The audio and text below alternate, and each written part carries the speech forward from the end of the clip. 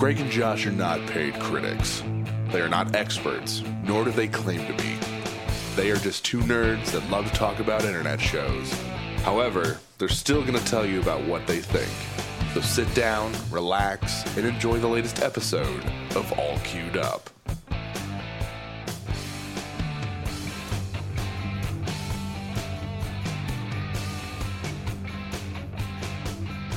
Hey guys, welcome to another episode of All Queued Up Podcast. I'm your host, as always, Chubb Rucky, and with me always is my wonderful co-host.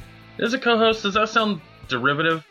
Because you're equal to me, in my opinion, but Josh Fisher, everybody. Well, I do only have like 80% of my natural birth body. So.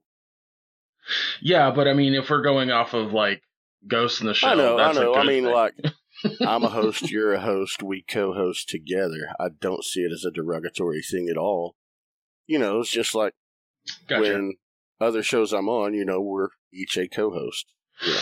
Yeah, so when you describe the show, you say, my co-host, Greg. Yeah, that's exactly. Gotcha. Okay. That's exactly how I describe it to others, you know. My co-host Greg and myself, yeah. Yeah, alright, fair enough. Which I actually had the opportunity to do this weekend. Hopefully we got some new listeners. Awesome. We'll get to that in just a second, because I want to let the people know who are new. If you are new and you have not heard this podcast before, what we do here is we watch two shows in their entirety on an internet streaming platform, Netflix, Hulu Plus, Amazon Prime, what have you. And then we give our opinions. We discuss the show in its entirety. Then we give a grade at the end. We do want to give you fair warning, though. Sometimes the shows we talk about do have themes or ideas that maybe don't mesh well with certain people. Plus, we do get a little spoilery, not too bad. But, you know, we are talking about the show in their entirety. So, fair warning to that. Also, guys, still, if you want to buy our cartoon faces on a shirt, on a mug, on a couple other items and things, allqueueduppodcast.com has a merch tab now, or merchandise tab. You sound like stupid YouTubers. Yo, link in the merch in the link, yo. But guys, let me see that merch, Lurch. But yeah, other than that, I wanted to, before we get into the shows, Josh actually had a very exciting weekend. Why don't you go and tell us about that quickly, Josh? Actually, it was more of a week. Yeah, it's true. Yeah. Long-time listeners of the show, you know that I'm actively involved in a group called the Realm of Collectors. And I spent the past week with them, with a lot of members of the Realm. And Misty and I left Tuesday morning, and we traveled to Hagerstown, Maryland, which is a straight shot up Interstate 80. And we stayed the night in Hagerstown. And then Wednesday morning, some friends of mine from the Realm, Jason, Bethany, Russ, Anna, Justin, Joe, picked me up at 7:30 in the morning. We traveled to Ohio, just outside of Cleveland, and stayed with our friend Tyler at his house that night, hung out in his town, played some Cards Against Humanity, and then they left out at like 6 the next morning to finish our journey to Chicago. We stayed at Crown Royal O'Hare Convention Center and Hotel. It's an okay hotel. Not the greatest, but definitely not the worst, because the hotel in Hagerstown was probably the sketchiest hotel room I've seen in my life, and I've seen really run down. But it was bad. It was bad.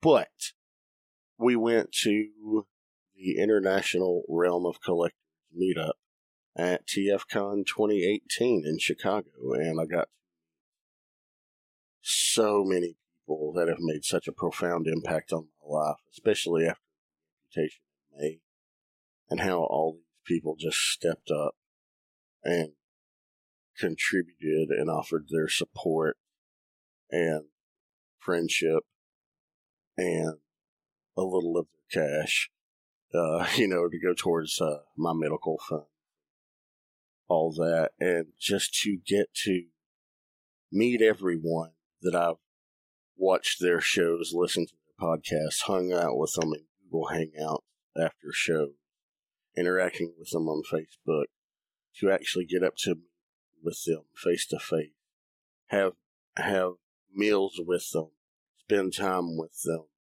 hang out with them, laugh, cut up. This has been the greatest week of my life this past week. And it was unfortunate because Misty could not go because she could not get time off of work. She just recently started a new job.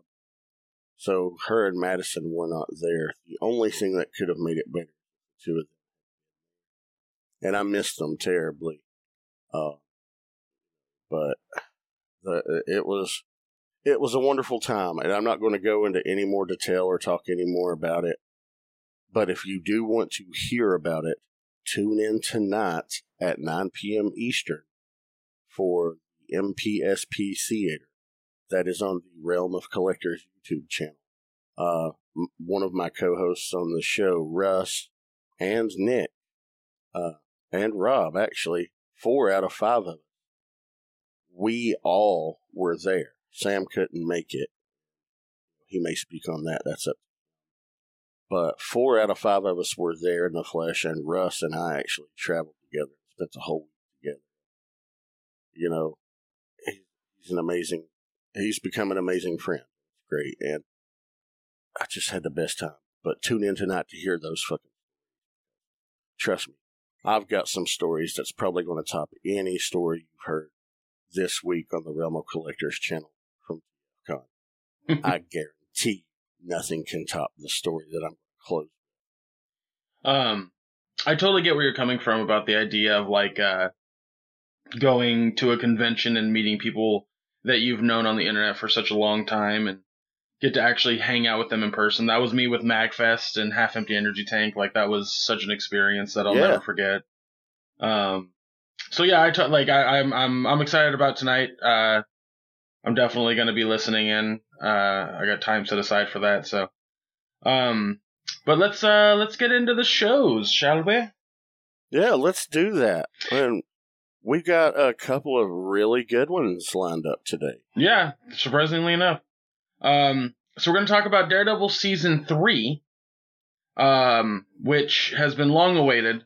And then we're also going to talk about The Haunting of Hill House. Now, I do want to throw this out there.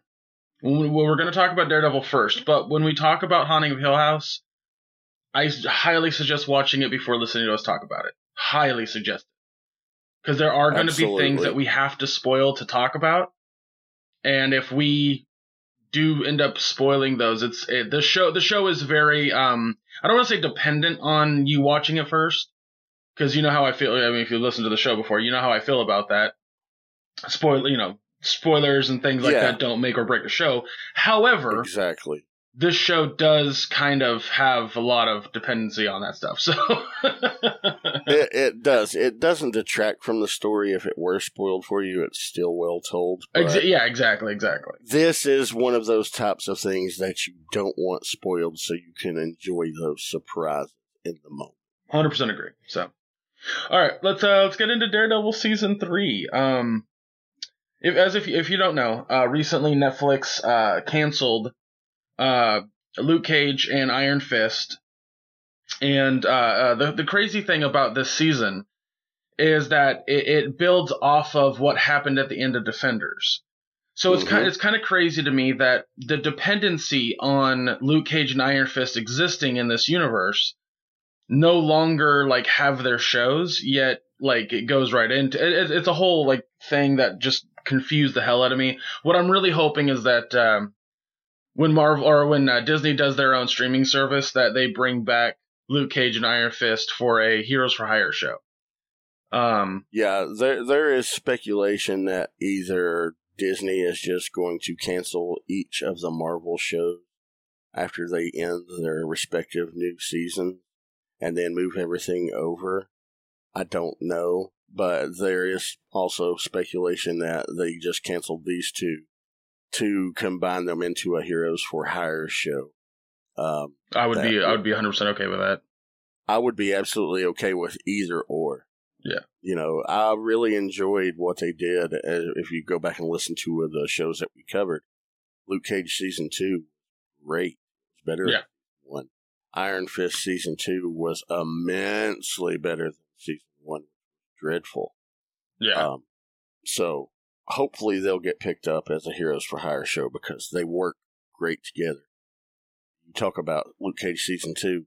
The one episode that really stood out to everybody was the Iron Fist episode and how much all of a sudden Danny Rand was awesome. Yep.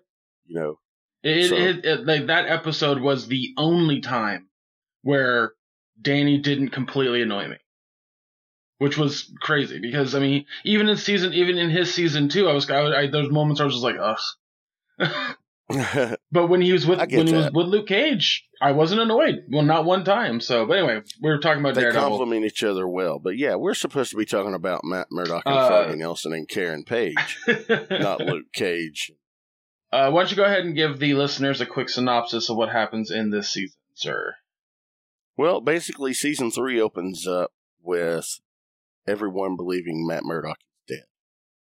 At the end of the Defenders, what was it, Midtown Circle? Is that what it was called? I believe so, yeah. It completely collapsed. No one was seen coming out, and Matt Murdock is dead because at the time he and Elektra were in that pit when it collapsed. Well, you actually see that he was, I guess, washed out of the sewer and washed up on the bank of the Hudson, I guess maybe it was. Yeah, I mean, it's fictional New York, so you just kind of have to, like, maybe it was this location? Yeah. But, he's found, and the next you see is in a church, in the crypts of a church, and he's being cared for by the priest and the nun. And hear them anyone he's here. And they're caring for him and bringing him back to hell. At the same time, while everybody believing Matt's dead and they're trying to move on, can't find a way how, Wilson Fisk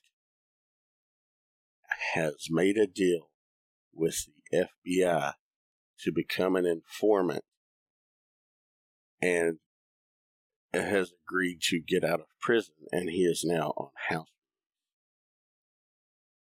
arrest. And that's how the season begins, and it is a slow, strong, very strong character building season that has a wonderful, fantastic climax.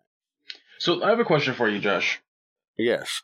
How is it that this season, I should say, technically, I mean, just because of one character, is the best iteration I have ever seen of both Kingpin and Bullseye? I mean, yeah, Bullseye was amazing, and he's never called Bullseye. Mm-hmm. You know, because it wouldn't make sense. Like the way that they tied in Kingpin, I thought was really clever. Mm-hmm. But they never did that with Poindexter, if you will, because it wouldn't have made sense. It would have felt off and too comic booky, which is what they're trying to not do. Yeah. And this is obviously, you know, this was his origin. This is him pre-Bullseye, but he is obviously on his way there. And of course, that little thing at the end, that was pretty great. But we'll get to that. Yeah. I just thought it was interesting that, like, arguably this season, this series did the best iteration of both characters. I mean, and I love both characters in the comic, but you know, those are comics. Those aren't this realistic setting that they've put Daredevil in. And And I found it fascinating how the remnants essentially of Frank Castle or the Punisher's like influence on Matt was clearly rubbing off. Same goes for fucking Karen Page. I don't want to say so much on Foggy, but they definitely brought it up quite a bit on his like. He basically gained a lot of notoriety and infamy for defending Frank Castle. And I loved that because, something that I've talked about from time to time is that the best thing about season 2 was anything that involved Punisher. Yeah. So, I was really glad to see that they focused on that and not so much on Defender / Elektra. Because, and there really wasn't a moment in the show that was necessarily boring. I will say, there are some cliche moments. Not fun cliche, like, spoiler alert for anybody listening who hasn't watched the show yet. Sister Maggie is Matt's mom. But then again, if you read the comics, you know that too. Yeah. Misty had not read the comic before. She didn't realize that. And I was unsure if they were actually going to reveal it or not. And I loved the actual reveal when they did do it. See, shout out to her, the actress that played her. No, she did a great job, yeah. Joanne Whalley. Do you know who she played back in the day? Not off the top of my head now. You ever see the movie Willow? Yeah. She was Saoirse. Oh, shit, okay. 12-year-old me had a mad crush on her, man, let me tell you. So, she, I was like, oh, shit. And then I saw her, and I was like, oh, shit. But regardless, she's not her 20-some-year-old hot, fiery, redheaded self anymore. Right. Her acting ability in this, she just fantastic. So you said that you liked the reveal. I did. I didn't. I did not. I thought it was really corny. Now I guess I'll give an explanation as to why. Please do. It felt detached from what was happening in the show. How so?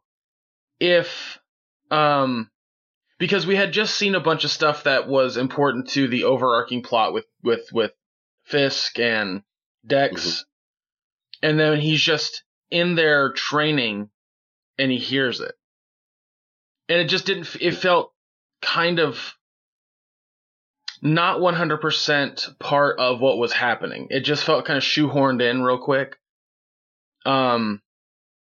I felt like if there was more of a build up to it or a lead, it might have made it a little bit less corny. I'm not saying that it was bad. I'm just saying it was very. I guess I did say it was bad when I said I didn't like it. I didn't hate it. I just didn't like it. That's my point. Like I said, it felt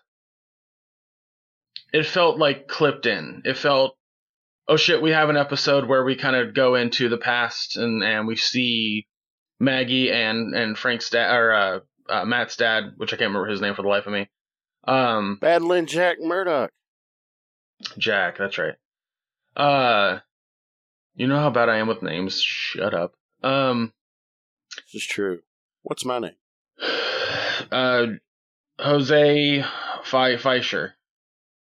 That's close enough. We'll go with it this time. I don't know. I felt like if there was more to it leading up, it might not have felt so bizarre, but at the time I was just like, what is going on? Like, why? Oh, okay. All right. I see what they're doing. They're revealing that to the audience. All right. Well, like, I guess it's okay now. It just felt weird. I don't know. I think also the way it worked out well, in my opinion, is you see he sustained tremendous injuries as a result of Mid-Circle falling on top of it. Well, this is well after that. This is like episode 7. Well, it is. It was about 6 or 7 episodes in, but he was still not back 100%. If you recall, he had busted inner eardrum. His hearing was off. He could barely, as a result, he couldn't do anything that made him special. It made him Daredevil. And, even if he got hit in the head because he wasn't 100%, it was affecting him. And that was really the first time it showed that he was hearing whispers from, that far out. So for me, It worked in that aspect because it showed, okay, he's healing even more. He's improving. Well, that's fine. That was why it was such a bombshell to him as well. That's fine. And again, I have to make this clear. Like, it's not the worst thing on the planet. No, I didn't like how it was revealed because, and the reason it didn't bother me to the point where I'm like, it was awful, is because the following episode, right the fuck after, is phenomenal. Like, they travel between the present and the past, and Matt's like, him trying to come to terms with it, but also talking to the priest, and then we seeing, like, Jack and Maggie back in the day, and it was just like, it was really well done. It was really fucking well done. Mm-hmm. So and I love the fact they brought, the actor that played his dad back too. I also like that I just want to throw something out there that I think is really clever when it comes to camera tricks, is that whenever Matt's having a conversation with his dad, you never see him in camera full. He's always kind of in the back and blurry. Yeah. And the same with Fisk, Yes. In the show when he's wrestling with his conscience, it's manifesting himself as either Wilson Fisk or his dad, and he's trying to rationalize and justify his decisions with them, and it was just so well done. I loved that. Yeah. It was like the first time that Wilson Fisk shows up in his conscience and he's fighting the FBI agents. Mm-hmm. I was a little confused at first. I was like, why is Fisk there? He's supposed like, it took me a second to realize what they were doing. But once, once I understood it, which was briefly, just to clarify, it wasn't like 8 scenes later that I figured it out. I was all about it. But speaking of Fisk, Josh, it's almost like Vincent D'Onofrio was born to play the role. Man, he was, once again, just like in season 1, he stole every scene he was in. Every scene. He absolutely commands the scene. His ability to portray, convey a social awkwardness, yet still display that type of power and intimidation. Yeah. Is second to fucking none. It is incredible how he can fucking command a scene in that role. One of my favorite situations with him is when he's talking to a specific character or any character in general, and they ask him a question or they need a response out of him, and instead he gives a short monologue. I really enjoyed that. I was like, that to me is the sociopath coming out. That's the guy who doesn't. He learned a long time ago that he's not like everybody else, and that he needs to be different in order to stand out. And being well read, as Fisk would technically be, mm-hmm. he does that. Like, one of my favorite moments is when he's being transported from the prison to well, it was supposed to be the safe house, and then they got, bombarded. And Yeah. Agent Nadim goes, asked a question. He's like, "Do you understand?" And he was like, "When I was a child and I had a cat," and I'm just like, "What is happening?" It kind of Yeah. it if you're watching it from the outside and you're not kind of understanding Wilson Fisk's psyche, it seems so fucking bizarre, so weird, because he's like, why can't you just answer the question to Fisk? But then if you watch the other season, and technically I guess part of season 2, it makes perfect sense. Mhm.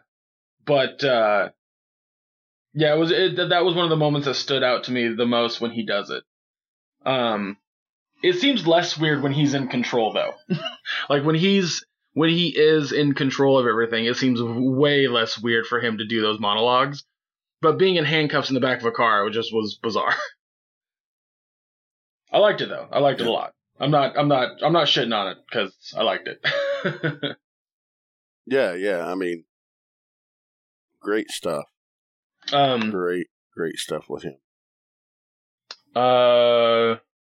Yeah, we like I said, Agent Nadim was awesome. He was fantastic to watch. I loved him in the actor that portrayed him. I believe his name was Jay Ali. Okay. Yeah. I know I looked up his IMDb and I recognized a few roles that I'd seen him in. He did a fantastic job as Agent Nadim, and Wilson Bethel as, Agent Poindexter, who is to become Bullseye. God, that guy was so good. What he did, I mean, they kind of portray it at a certain point where he's clearly, he's I don't want to say psychopath. I'm trying to remember he's absolutely a psychopath. Yeah, he cannot relate to humans like we do to each other. No, so his psychiatrist when he was a kid was just kind of like giving him vocal cues or a script to say to people when they reveal emotion, which he doesn't feel. Yeah. So like there was a lot of that, and he did such a good job at portraying that type of character. Which is great because he's okay. He's okay as long as he has like systematic, rigid routine. He can function. But when he doesn't have that, and any type of outside influence slips in, watch out. Oh, so. Yeah, I adored him, and then the reveal at the very end of him. He's gonna basically become Bullseye is so fucking rad. Yeah, and that doctor, by the way, that was performing that surgery on him, they didn't call it adamantium. They referred to it as cognium steel. But that is they did refer to him by his name. That is the father of Lady Deathstrike from the X-Men. He is the one that performed the surgery on Bullseye in the comics. No, I did not pick that up. That's really cool. I absolutely did. And I was like, oh shit. And so that was a nice tie-in to the X-Men universe. Yeah. And for Marvel to let them do that, that gives me more hope for the Fox and Disney merger for future. Yeah, the rumor that I've been reading is that X-Men are going to be a streaming show, so. I'd be fine with that. Yeah, same here. Because a lot more freedom. Any final thoughts before we move on to grades? Yes. Okay. I absolutely loved the backstory on Karen Page. I could have done without it. Oh, I loved it. I loved it. I didn't have a problem with it necessarily. I don't know. It felt. Well, here's the thing.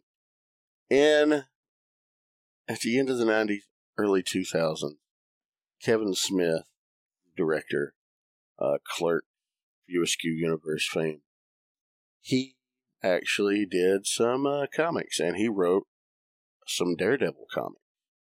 And he wrote a wonderful comic story arc involving Karen Page actually being killed by.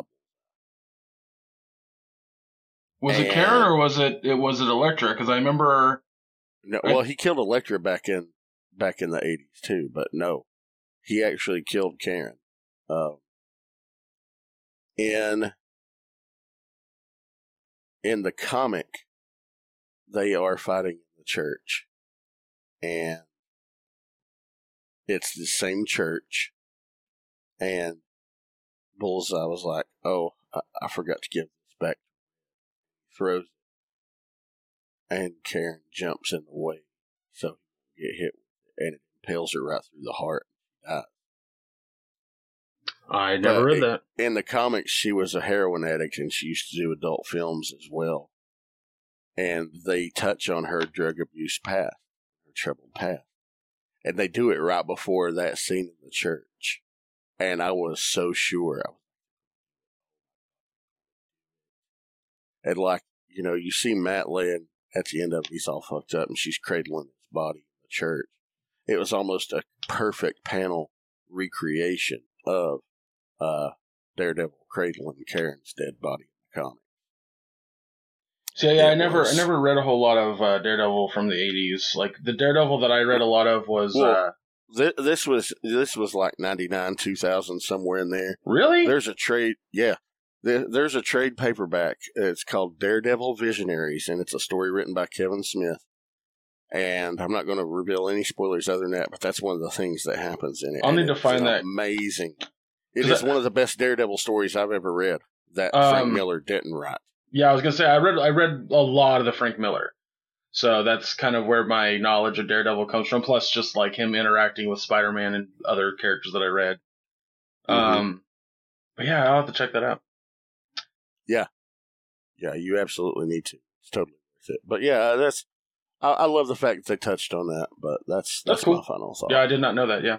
All right, let's move on to grades. Why don't you go ahead and go first?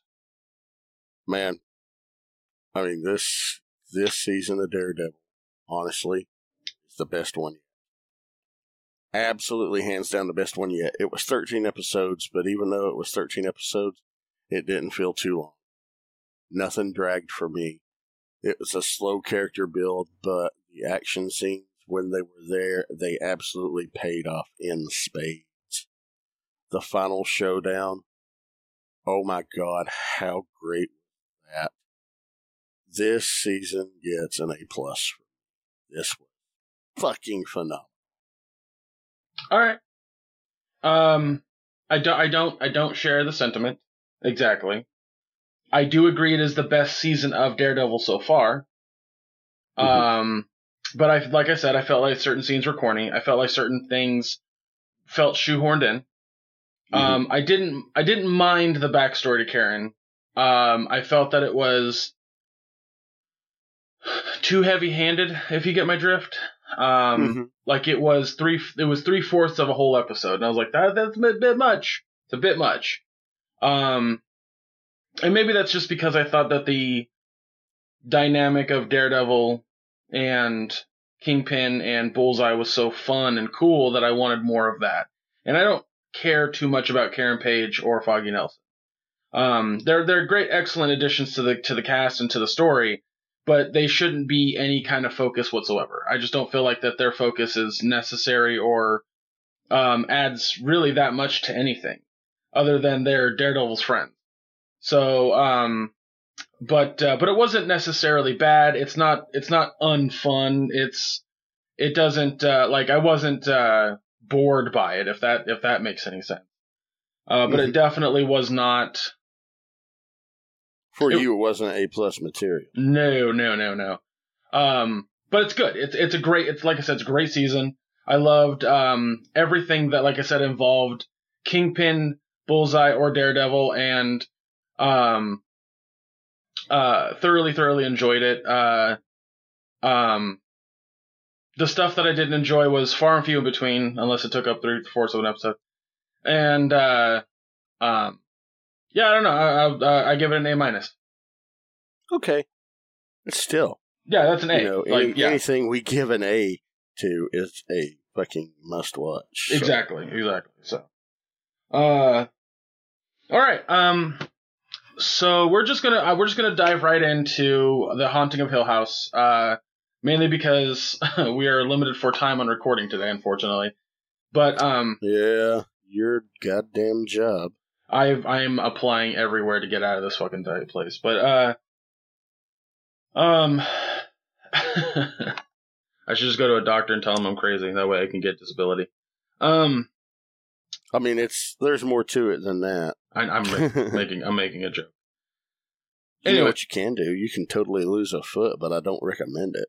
I mean, it's not the most fun thing. I'm not upset by it or anything, but it's not the most fun thing. Well. And it hurts. It really hurts. I don't doubt it for a second. All right, so Haunting of Hill House. Jesus Christ, I was a fucking long pause there. So I don't know how to start this. So Josh, why don't you go ahead and give a synopsis for the show? All right. Well, basically, here we go. The Haunting of Hill House. This was a novel. It's based on a novel that was written by Shirley Jackson back in 1959. Stephen King has called this one of his most absolute favorite horror novels of all time. You know, it's widely been considered one of the best ghost stories published in the 20th century. Had two movies made off of it. Both of those movies were pretty crap. Now, this series, it is pretty much a complete reimagining, retelling of the novel. There are some characters that share the same names as the ones in the book, but almost everything is completely different. I was going to say, one of those things that I thought was really interesting is that in the book, there is no daughter named Shirley. However, no. We're pretty sure that the writer-director of this added her in and gave her the name Shirley as an homage to the writer of the books. Absolutely. But yeah, this series, it's set in the summer of 1992, and it follows the story of Hugh and Olivia Crane, along with their children, Stephen, he's the oldest, followed by Shirley, Theodora, who they all refer to as Theo, Luke, and Eleanor, and they are twins. They temporarily move into what is referred to as Hill House. Basically, the parent, she is an architect, he is a contractor, I believe. They purchase houses, renovate them, and flip them. That's their goal. That's their intent is to stay in this house 8 weeks, renovate it, and sell it, and then build their own house that she has designed. Unexpected repairs necessitate and lengthen their stay, and they start to increase paranormal phenomena that results in tragic loss and tragedy in the family fleeing the house in the middle of the night. You really never find out exactly what happened until like the last episode.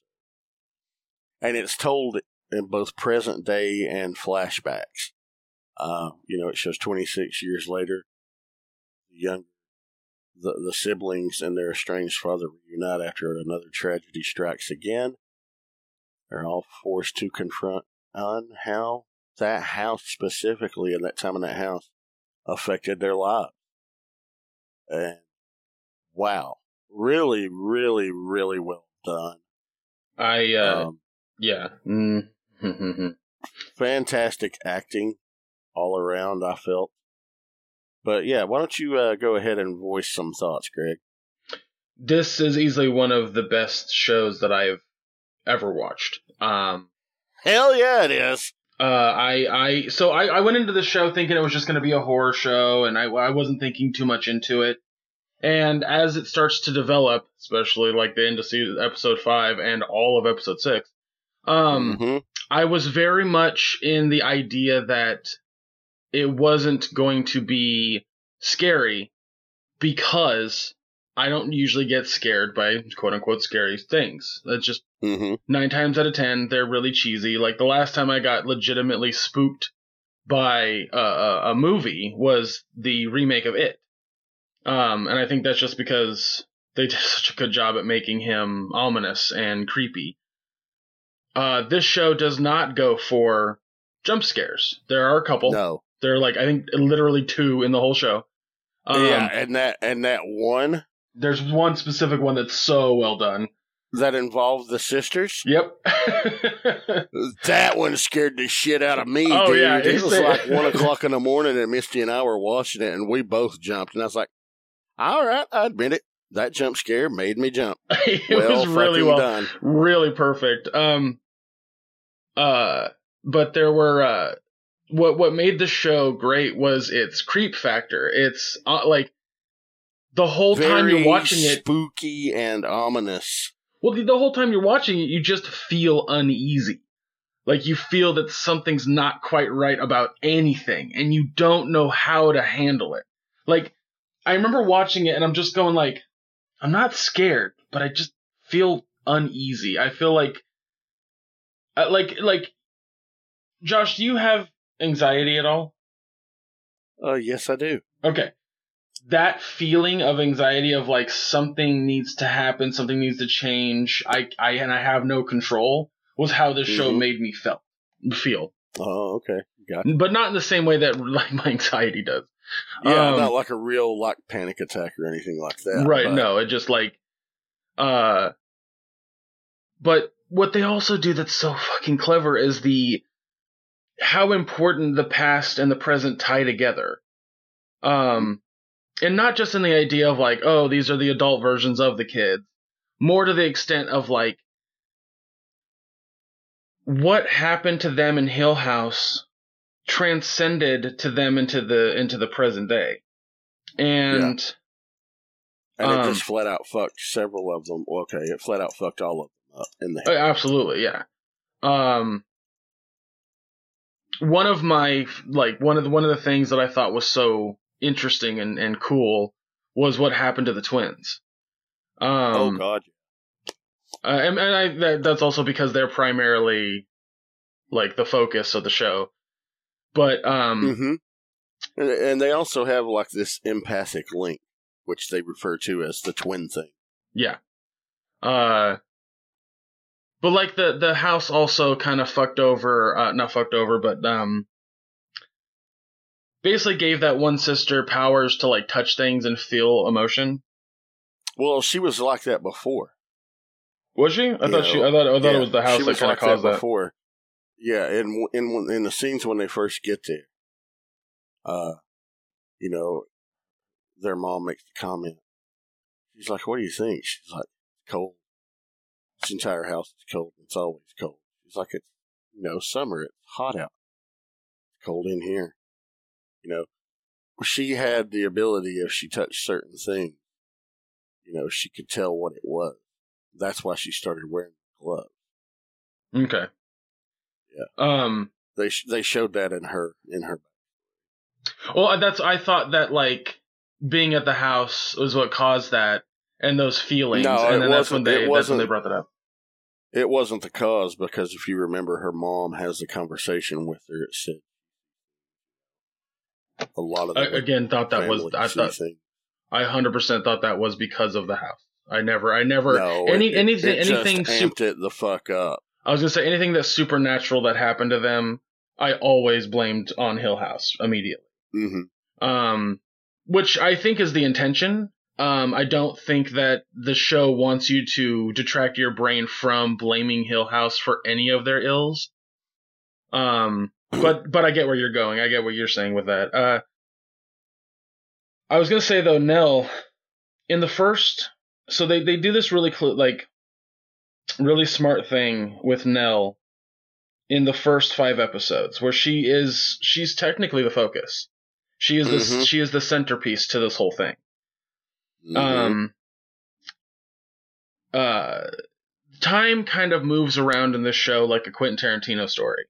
You aren't 100% sure exactly what time it is, like where the course of time things are, because they don't want you to. They want you to feel a little confused. They want you to feel a little uneasy.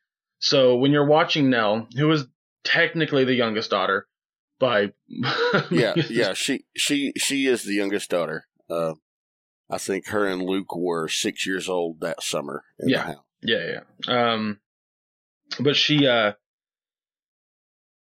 the scene that stuck out in my mind the most, the one scene that, and it was in the first episode, that made me go, oh, maybe the show is more than just a horror story, was when the oldest brother, who wrote a book, he comes back to his hotel room, and his dad calls.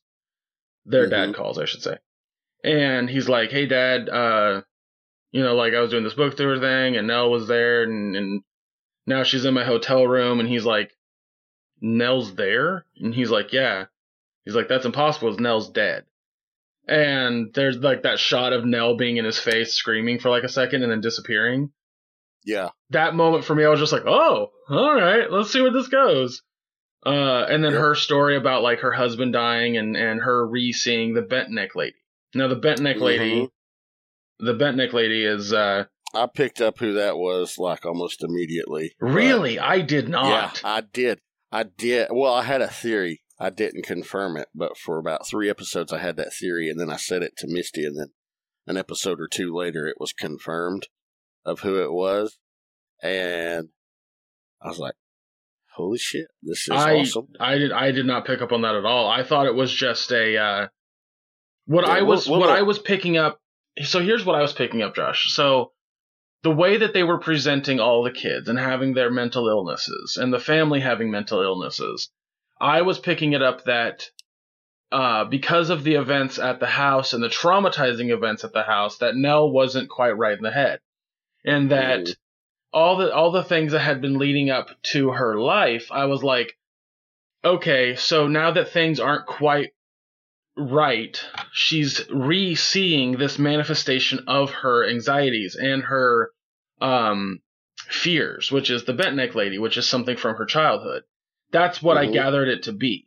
The reveal in episode 5, where she goes back to Hill House. Hill House basically shows her what she wants to see, then kills her by hanging her, and then she basically, the reveal of her going through time and haunting herself was so fucking incredible. Yeah, it was. I love that shit. I literally mouth agape watching, going, I've never seen anything like this before. This is unreal. So I did not pick up on that whatsoever. I was just into it for the idea that I liked that the events of being haunted at Hill House had transcendent effects where they were all mentally ill in some fashion, way, or form. Also, Josh, briefly, before we get into episode 6, because that is a tour de resistance, if you will. That sounded pretentious as fuck. Did you pick up on the 5 kids and what they represent? How do you mean? The 5 kids are the stages of loss. Oh, yeah. Yeah. Yeah. Steven being denial. Yeah. And so they go in age. So Steven's denial. Shirley is bargaining. No, bargaining is bargaining's before acceptance. Hold on. Let me look that up. The 5 stages of denial, or the 5 stages of loss. Okay, Google. No. Okay, Google. I've got it. Show me the 5 stages of loss. 5 stages of grief and loss. Here we go. There is denial and isolation. So that's Steven. He's denied anything happened. He's isolated himself from the others. He's written a book. Yes. 2 is anger. That's obviously Shirley. Yes. 3 is Theo, bargaining. And, of course, 4 is depression. Yeah. That's Luke and drug addiction. And then 5 is acceptance. Which is very prominent in the very last episode. Mm-hmm. So the reason I bring that up is because you get that full force in episode 6. You get that, that's when I picked up on it. That's when I was like, oh fuck, oh dope. But the other thing that makes episode 6 so good is it's done in one shot. Oh my God, maybe two shots. Maybe two shots. Maybe 2 shots, but it's done. The camera doesn't cut. The camera doesn't cut. I didn't realize that. Yeah, dude. Does it? It does not cut. And then I watched a small video on it, and it was the hardest thing to do because they'd get to minute 15 and have to bring in kids. And they're just, sorry, they're just like, oh, please don't fuck this up. Please don't fuck this up. Wow. I didn't realize that until you just brought it up. Because I was just so engrossed in the fucking storytelling. Well, there's that too, yes. But one of the moments for me that stuck out in that shot was the 5 kids, or the 4 remaining kids, because Nell's dead at this point. They're in the I don't remember what the room is called in a funeral home, but it's the room before where the corpse is. It's where you enter a funeral home. Most rooms like that are referred to as the foyer. Yes, but that's not called that in this. It starts with a K. Anyway, I was talking to my dad about it, and he was like, "Yeah, there's a name for it," and we couldn't remember it. But there's a shot where the killing room.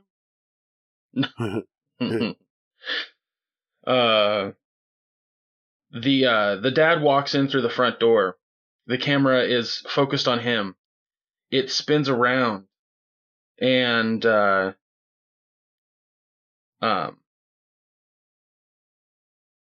as it spins away from the kids, goes to the dad, and spins back around. All the kids are their child form, and then it spins back around to the dad, and then when the camera refocuses on the kids again, they're adults. Damn. That means that think about that from a production perspective. They had to bring in the kids. They were just on standby. Yep. Run in, make their marks, and get in the fucking perfect stances in one take. Oh my God. And they had to do, I wonder how long that took to fucking film, because I never picked up on that. But now that I'm thinking back about it, you're right. It never cuts, ever. Yeah. Yep. It's unfucking real. And That's amazing. And then get this. So they built an entire. So they have Hill House, right? They've built parts of Hill House as a set. Yeah. They had to build that hallway that goes into the funeral room to make that one shot work. Holy shit. Yeah. Isn't that incredible? Wow. I did not know that. Okay. Yeah. That just amps up even more the impressive factor for the show. Yeah. But this story, the fucking story being told in that episode is so good too. Because it absolutely, it cements and solidifies, whatever word I can come up with, that this family is broken and broken beyond repair. That is so, or at least it seems broken beyond repair. That is so instrumental to how the story is told in this, that fucking reveal at the end was so awesome. It was so good. So, when they go to the past in the episode, when they're kids, there's a storm hitting the house, and an unusually powerful storm, breaking windows and shit, and it takes out their power. As they're trying to get flashlights and stuff, is it Shirley or the other one that's holding her hand? It was Theo. Theo's holding Nell's hand. The camera does this rad fucking spin while Nell goes off camera, and then when it comes back into focus, Nell's gone. And Theo's like, she was just here, I was just holding her hand, I don't know where she went, I don't understand. So they're running around the house looking for her, they're freaking out, they can't find her. It then goes back to them as adults, and when it comes back to them in that scene, there's a rad camera trick where they flip around the room again, and Nell's just standing in front of the door. She's just there. Mm-hmm. And when they see her, they're like, Nell, oh my God, like where were you? And she's like, I was here the whole time. I could see and hear you, but you couldn't see or hear me. I was right here the whole time. And I was just like, oh, that's really sad. And I felt for it. Then it goes back to them as adults, and they're standing in front of her body in the casket, and they're having this huge fight, and the casket tips over. Mm-hmm. They all stop, they pick up the casket, they put it back, and then there's this fucking incredible shot where it pans away from that, and as it swings back towards the fucking casket, the ghost version of Nell is standing there, and you hear her child version say, "I was here the whole time. I could see and hear you, but you couldn't see or hear me." And I just went, "Oh, chills." Yep. That was pretty phenomenal. That was great. Oh, it's so good. It's so good. It's such a good fucking episode. And it's just a great fucking series. It really is. Also, to clarify, that the show stops being like legitimately scary after episode 3. it wasn't really scary. I mean, there is one good jump scare that we referenced, and I'm not going to say what episode that's in, but because I want all of you to experience the jump scare if you've not watched it. Yeah. Also, like I said, I want you to watch the show before. Yeah, don't, because there's some things that, of course, we mentioned that were some major heavy spoilers. Yes. But, wow, this show, man, is great. Yeah, we got. I'm going to stop talking about it because Yeah, you got anything else you want to add? Or? I mean, there are things I want to add, but they're definitely very spoilery. I will say this: if you're watching the show, pay attention. Pay attention to everything. Yes. Oh, that's what I wanted to bring up. I knew there was something. So this was fucking rad to me. I didn't know about it until after the fact. But I went back and watched, and sure enough, it's true. There are background ghosts.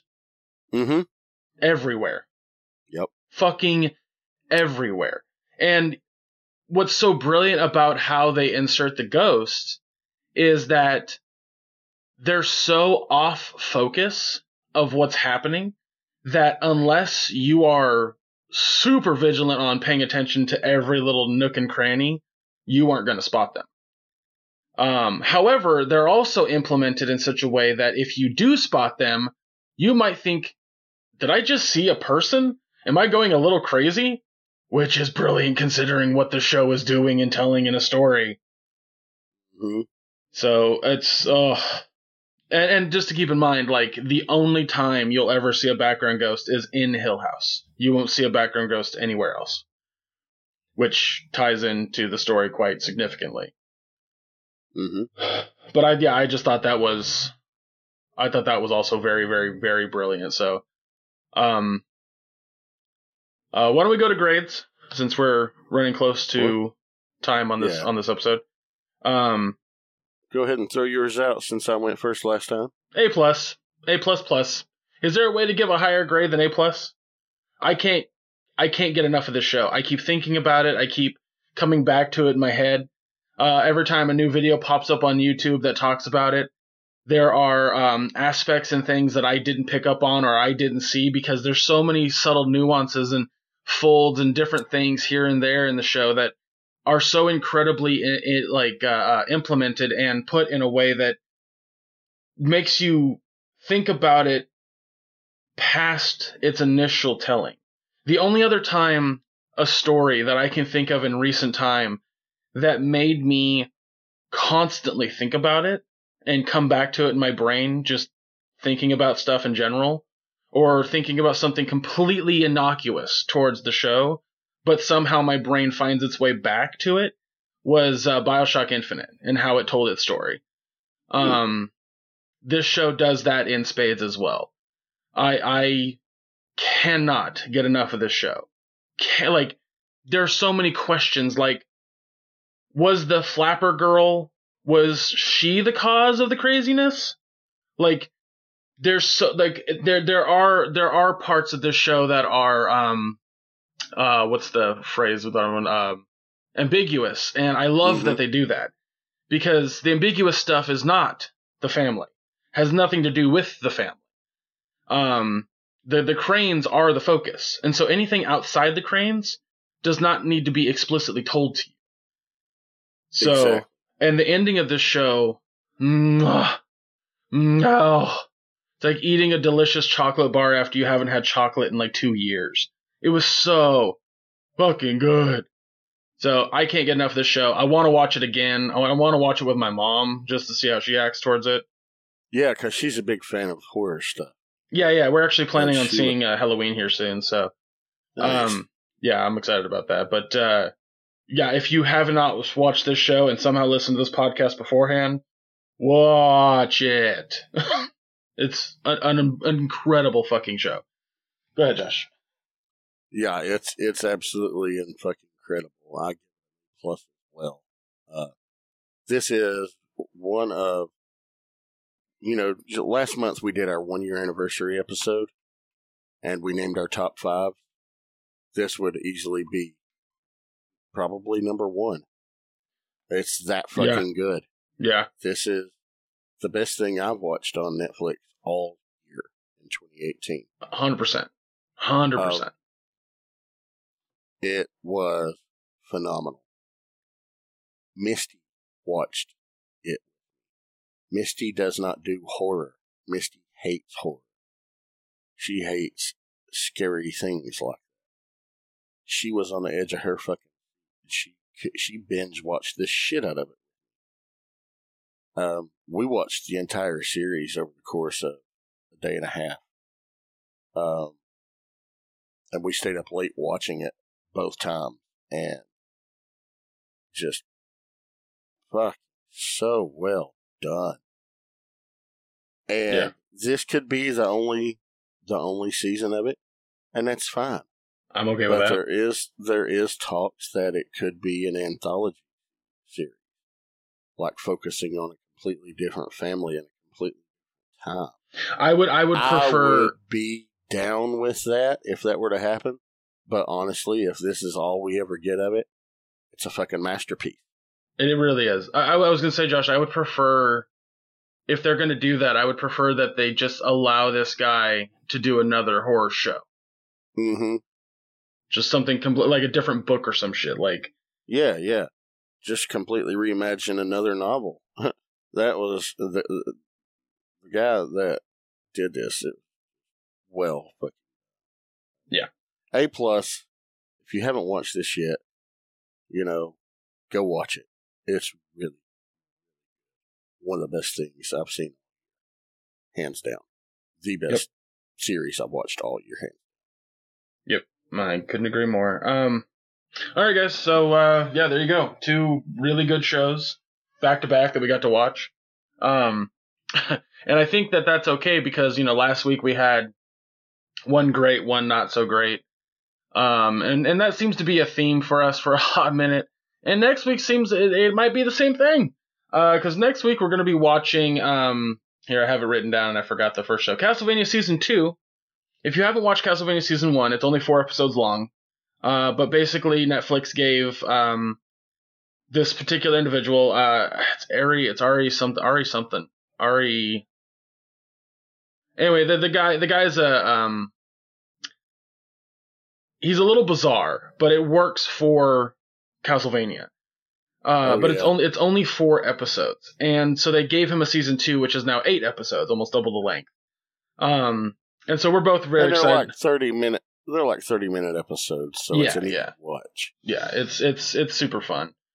But we're gonna do season 2, and we're both looking forward to season 2. I know that I am. But the second show, I'm interested in, just because I want to see how different it is. Josh is not interested at all, which delights me. Is The Chilling Adventures of Sabrina, which, if you don't know, is the remake of Sabrina the Teenage Witch. Josh, on a scale of 1 to 10, how excited are you for this show? Like, I'd rather get an amputation done again. Really? I don't know if it's that bad, but it's pretty funny. I mean, that's how excited I am for it. It's fair enough. And I hope I come away pleasantly surprised, but I'm not holding my breath. Right? No, I don't blame you there. All right, so that's gonna do it for us here, guys. Josh, where can they find you on the internets? In lots of places. You can find me, of course, with you here on the All Queued Up podcast every other Friday. You can catch me on Off the Runner on either the Bricks on the Dollar YouTube channel or the Primal Sabbath YouTube channel, where my friends and I build model kits and just bust each other's balls and shoot the shit. And, we'll take questions from the chat and answer them about model building and things like that. We primarily focus on Gundam kits, but I got a couple of new model kits while I was at TFCon. I got a Voltron model kit and an Optimus Prime model kit, so I'll be building those soon on the air. You can also find me at every Friday night at 9 p.m. Eastern on the MPSP Theater. That's the Masterpiece Shitpiece Theater on the Realm of Collectors YouTube channel, where my friends and I talk about, basically a variety of topics in the entertainment and nerd industry. But tonight we are going to be focusing heavily on this past weekend, this last week, the trip to TFCon Chicago, International Realm of Collectors. There's going to be some great stories. I'm telling you, tune in tonight. You can find me on Twitch at nsabanur76. That is where you can occasionally catch me playing games or even painting miniatures or things like that. Recently, we played some Jackbox Party Pack 5 on there. Fun time. And you can follow me on Twitter at nsabanur1976. ENSABAHNUR1976. And, of course, just my regular name on Facebook. But where can they find you, Greg? You can follow me on Twitter and just about anywhere else, Twitch, Facebook, Instagram, hell, Xbox Live if you want to. The name is Chub Rock Geek. I try to use that name for everything that I can. So yeah, just search for that, and I'm sure that you'll find me somewhere. Primarily Twitter. I Twitch stream off and on, primarily fucking Jackbox games. I'm actually thinking about doing a stream today, later today at some point, before your podcast, Josh. But we'll think about it. We'll get there. But yeah, that's twitch.tv/ChubRockGeek. Anthony and I are trying to get back into the swing of doing the podcast. He is finding a place in Long Beach where he can have his computer and fiber optics, high-speed internet, so there's that. So he'll get back to streaming event here soon. We just did a late stream podcast where we talked about a few things in the gaming industry. One of the things was crunch in game development, which if you don't know what that is, it's basically in a short period of time, they're doing mad hours to meet deadline. Right. So the reason that this was brought up was because during Red Dead Redemption 2's production, one of the writers in an interview talked about that him and the other writers had done 100-hour weeks for about a month. People were pissed off about this because they said it's wrong to force people to do that. And it totally is. But what people weren't picking up was that nobody was forced to do these kind of hours. Nobody was told, if you don't do them, you're going to get fired.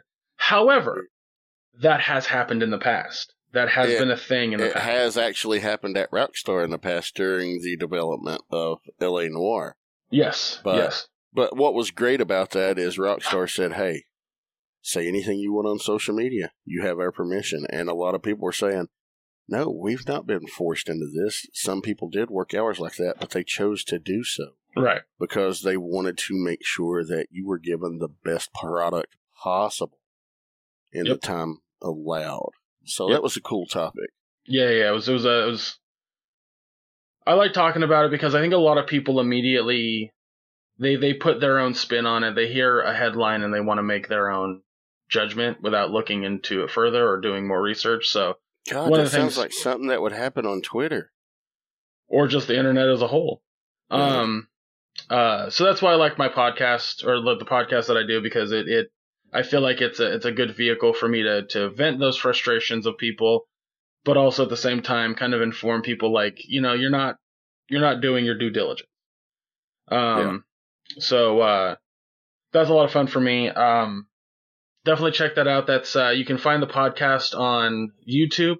Search for Mission Start, or Mission Start Podcast, one of the two. You can find that on just about any podcast platform as well.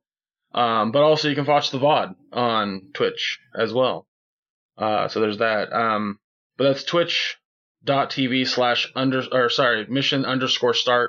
We're trying to just get Mission Start, but somebody else has it, so we'll see if Twitch will allow us to cancel, have that. Anyway, moving on. That's about it for where you can find me and Josh. Guys, again, we love hearing from you. We love hearing your input on a show that we've watched. We want to have that conversation with you. I know that I'm not as active on it as Josh is, and I need to fix that. But we have a discussion group on Facebook. We would also, and I'm just going to throw this out here, we have a link to our Discord. And I'm way more active on Discord than I am on Facebook. So if Discord seems like a good avenue for you to join us there and have a discussion about these shows, we should definitely open up a page every week that's about one of the two shows, Josh. Okay. Yeah. But we want to hear from you guys about the shows that we're watching. We want to, if even if it's a show that we talked about a year ago, bring it up, bring the topic to us and be like, hey, I just watched this show and I don't agree with you guys, and tell us why, because that's the whole point of the show, to open up that channel of discussion. So yeah, go to either Facebook discussion group, come to our Discord. Hell, you can tweet at me all you want. I want to hear what you guys think. I know that Josh does. Absolutely. So yeah, and you can find all that information on allqueueduppodcast.com. There's a tab selection thing to the left of the screen, and it has every link that you could possibly want or imagine. But also the merch page. Absolutely. But anything else, Josh? No. I just wanted to throw out one last shout out. Thank you to all the people who approached me this past week, came up to me and told me, I've heard your story, and called me an inspiration, and just wanted to introduce themselves, shake hands, and say hi. It was a very unique and humbling experience, and I just want you to know, whether I got to hang out with you for hours or just 5 or 10 minutes or just for a few brief seconds, I value every second of this past week that I got to do. I think to help make it possible. But that's all I've got. Awesome. No, that's fantastic. I'm glad to hear that happen, because sometimes you need that kind of positivity in your life. Yeah. All right, guys, that's going to do it for us here. Again, next episode. I do that every fucking episode.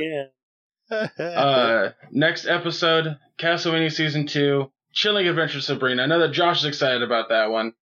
So that'll be fun. Can't you hear?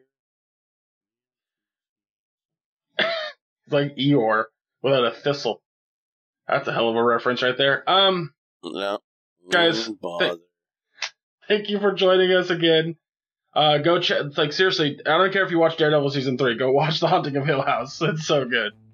Watch Daredevil Season 3 too. It's pretty good. But yeah, absolutely. Haunting of Hill House. I mean, do watch it, but if you don't have time, Haunting of Hill House first. But yeah, guys, again, that's gonna do it for us here. Thank you so much for joining us, and we will see you next time. Take care, everybody.